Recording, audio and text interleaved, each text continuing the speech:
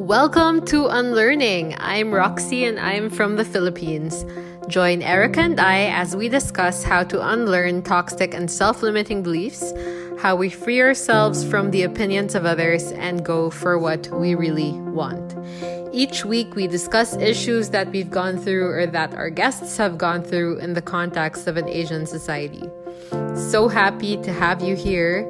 Tag us at Unlearning with Us if you enjoy this episode. Hello, this is Roxy, and welcome back to Unlearning. Today, we're going to talk about what I learned from therapy. So, usually when I tell people that I go to therapy, they give me kind of a weird face when I say that I'm talking to someone like, oh, are you okay? Is something wrong with you? But I think that therapy isn't just for people who are going through something. In fact, I started it because I just wanted to understand myself better. I wanted to know my tendencies a bit better. I wanted an objective third-party perspective to who could point out like patterns that I wasn't aware of, or maybe insecurities that I wasn't aware of. And I was always toying around with the idea for a long time. I was already a reflective person to begin with, but I thought that this would give me the space and time to be able to actually focus on that, focus on what I could improve on, and focus on my own journey. So I wanted to share the things that I learned from therapy in case you have been thinking about it, whether or not you're going through something. I think it's definitely something that everyone should try at least once in their life. And yes, I also think that it takes a lot of emotional capacity to go through each session, because you really have to think about your life, things that bother you, things that have hurt you, or even when it isn't painful, it's just a lot of emotional discussions. So yeah, I think the first thing that I learned was that when I get annoyed with someone, it usually isn't the other person's fault. So it is mostly a reflection of something that I'm insecure about and something that I'm projecting. I mean, I'm sure you guys have heard the word projecting and about how you were usually projecting some of your issues. And through therapy, I learned that, yeah, a lot of the stuff that I care about and a lot of the stuff that I get pissed about is because I am projecting. It isn't about the other person usually. So when we get mad, I think it's also very normal to blame that other person for not reaching your standards. So in my example, if Alessio, my husband, doesn't clean up after himself, then I'm gonna blame that action. But it is important to pause and reflect on why that bothers me. Why does him not cleaning up bother me? Versus like focusing on his lack of being able to clean up. And it's also important for you to reflect and think about why these are your standards, and remember that they are your standards. And it isn't fair to measure other people with how you measure yourself and towards what you value. So I think, yeah, it definitely helps a lot when I have that self-awareness to acknowledge that it might not be his fault. It might actually just be the fact that I'm super picky and I'm super annoying when it comes to something like that. And it must have come from somewhere. Like him not cleaning up is probably a reflection of me not feeling like he cares versus him being incompetent. So typically it does go back to a feeling, it does go back to a trigger. And I think that's what's important to find out, that it isn't just an action, and but it's usually how an action makes you feel, and how you feel can be traced back to however you used to feel when you were a child. Which goes to my second learning. So I found out, well, I kind of knew this in some ways already, but a lot of my self-worth is also tied to achieving a lot. Um, which basically means that I feel better about myself when I achieve something, and about feel less good about myself when I'm not meeting those standards. So I remember when I was working out intensely and trying to reach a goal, I wasn't really losing, or I wasn't seeing the results as quickly as I wanted to. And yeah, it made me feel like I'm doing all this work, but I'm not achieving anything. So I was focused on the results. I was focused on the goal, and it kind of made me feel like I was doing something wrong when I wasn't accomplishing that goal. Um, but yeah, throughout therapy, I started to realize how much of my attention is usually focused on the goal versus the process itself. Um, it was also important for me to question and understand why I valued achieving so much, so that I could finally begin to appreciate me without achieving anything, me as a person. Um, and I think when my therapist was asking me, like, why are you so hard on yourself, or why is it so important for you to achieve? I could definitely identify that when I was younger, I was treated better when I achieved more. I would be rewarded because I achieved more. So that kind of translated to me feeling loved more when I achieved more. Um, and therefore, I also felt more worthy when I was achieving. But obviously, that's not necessarily true. And um, I always like to tell my team that, yeah, they are enough, and they don't need to, be the best to be worthy. Um, which is so standard, and I think like everyone knows that, but I think in practice, when you want to achieve and when you have goals in life, like, it's harder to put into practice.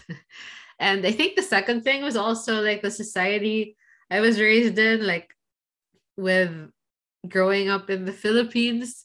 Everyone was fighting for that honor roll. Well, not everyone, but everyone who cared was fighting for that honor roll. You'd also get recognized if you had the highest grades at home. You'd also have people who were proud of you if you'd be on the honor roll. So I think it is a very societal tendency that we might have, because when I came to Switzerland, like, no one knew what an honor student was. Like, just wasn't a thing. Which just goes to show that they didn't necessarily put value, or your status in society was not elevated by how much you were achieving, which is totally different from how I grew up. So when my therapist started to ask me what my end game was and what I wanted to accomplish by achieving so much, I also started to realize that at the end of the day, I was achieving for the sake of achieving, and also perhaps making my family proud, but there was no end to it. Like, it would just keep going higher and higher without a real rooted purpose, and without it really making me happy. And that was just really my way of feeling validated and feeling worthy. So I had to kind of think about unlearning that, so that I could appreciate moments where I don't achieve, and moments where I am not at my top performance level, because it is impossible for you to always be on top. um, so the third thing that I learned was that I have an inner child, and that person still has needs. And what makes me feel vulnerable right now is tied to how I grew up and how I experienced love. Um, so I think as children, we also tend to look at things in a very black and white way. No, this is actually what my therapist said. This is not what I said. And we look up to our parents and expect the world from them. And when they make mistakes, it's kind of like it's harder for us to forgive that because you're my parent, you're supposed to know better. But we also forget to realize that they were once children themselves who also have the values and the personalities that their parents raised them with. So I think in order to have a healthy, loving relationship with your parents and family, you kind of need to detach yourself from the situation. And when they say or do things that might hurt you, it normally isn't about your lack of or you not being enough, but it is usually more about them and their needs. So if you feel like, I don't know, your mom or dad is forcing you to do something and you didn't do something right, it is more of a reflection of what they feel is right and what they feel should be done versus like you being completely incompetent. So it is, I think it helps to remember that they were also once kids. They were also once people that did not know how the world works. And that allowed me to have a lot more empathy for, situations that I wouldn't agree with when it came to my family or my parents. I think it's always important to give them the benefit of the doubt and experience and embrace the good in that person instead of judging them for what they are always doing wrong. And that has really enabled me to develop a better relationship with my family. When I started to kind of detach myself from what I want to expect and instead focus on accepting who they were as people and empathize for the situations that they also had growing up. The fourth thing that I learned was how to define happiness. So usually when people used to ask me if I was happy, I would say, I'm happy, but I need to do this, this, and that. But my therapist asked me 4 questions, which you can probably ask yourself as well. So she said that a person feels happy when they can say yes to these 3 questions. So it's, do you like who you are? Do you like what you do? And do you belong to yourself? And then I remember asking, like, what does that mean? Do you belong to yourself?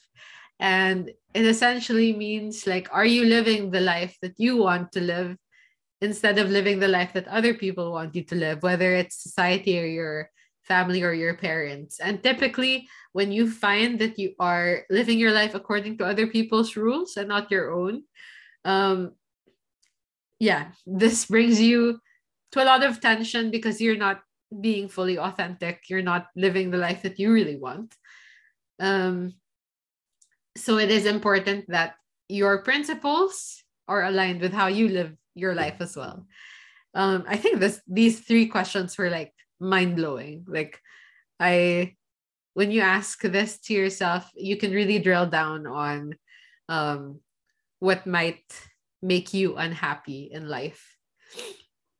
And the last thing that I learned, which I think was a super important learning for me, was I'm the type of person who always likes to improve myself and criticize myself.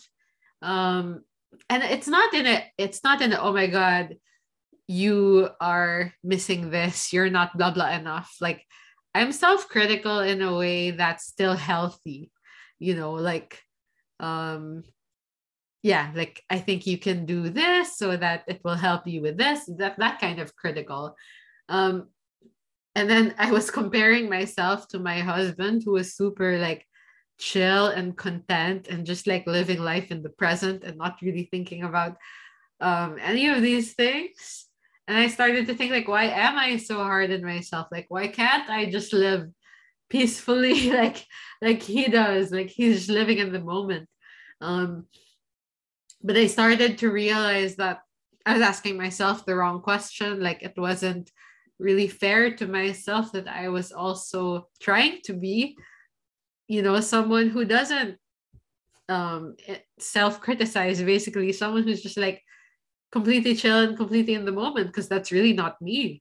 um and what It's actually something that adds value to myself, my life, when I can identify things that I can improve on. It also adds value to his life. So um I guess what I'm trying to say is, it is important to um focus on your own battles versus like trying to think that there is something wrong with you. And that's kind of what I was saying, initially thinking, like, if I'm self-critical, like, is there something wrong with that? And the more I started to accept that versus resist my self-critical voice, it became a lot more um health yeah, it became a lot easier to deal with that side of me, um because I was basically being self-critical about being self-critical. And I was asking, like, if there's anything wrong with that. At the end of the day, yeah, it helped to realize that no, there is nothing wrong with being self-critical, as long as it doesn't affect your, or it doesn't paralyze you from doing things and from moving forward, which was the way it was in my case. Like, I was self-critical, but because I was questioning everything, but not self-critical to the point that I couldn't do anything anymore. Yeah, so I think those were the 5 things that I learned from therapy. If you want to ask yourself some questions, do a little bit of reflection and do some self therapizing, you can probably ask yourself what you think you need help with. When do you feel vulnerable? When do you feel like you're not being loved?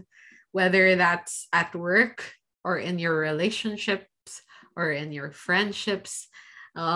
Those answers will usually help you identify why you have that insecurity, and perhaps understand yourself a little bit better. So you can also probably ask yourself, is there something that you feel like you want to make peace with yourself or with someone else? Is there a feeling or emotion that you have that's difficult to tame? So yeah, I think if you kind of think about those questions, it might help you understand that a bit more, and you might be able to reflect on that as well. Thank you so much for listening. I appreciate the time, and talk to you guys soon. Almost Merry Christmas. Hey there! Thank you so much for taking the time out to listen. If you made it this far, you probably enjoyed it. So we hope you can click the subscribe button on Spotify or Apple or wherever you listen, and leave a rating and review right now. Yes, right now. Doing this helps us reach more people and help them unlearn their limiting beliefs. Make sure you also tag us at Unlearning With Us on social media so that we can see your feelings, validate you even though you don't need some validation, and pat you on the back for chasing that self-growth. Thanks, guys!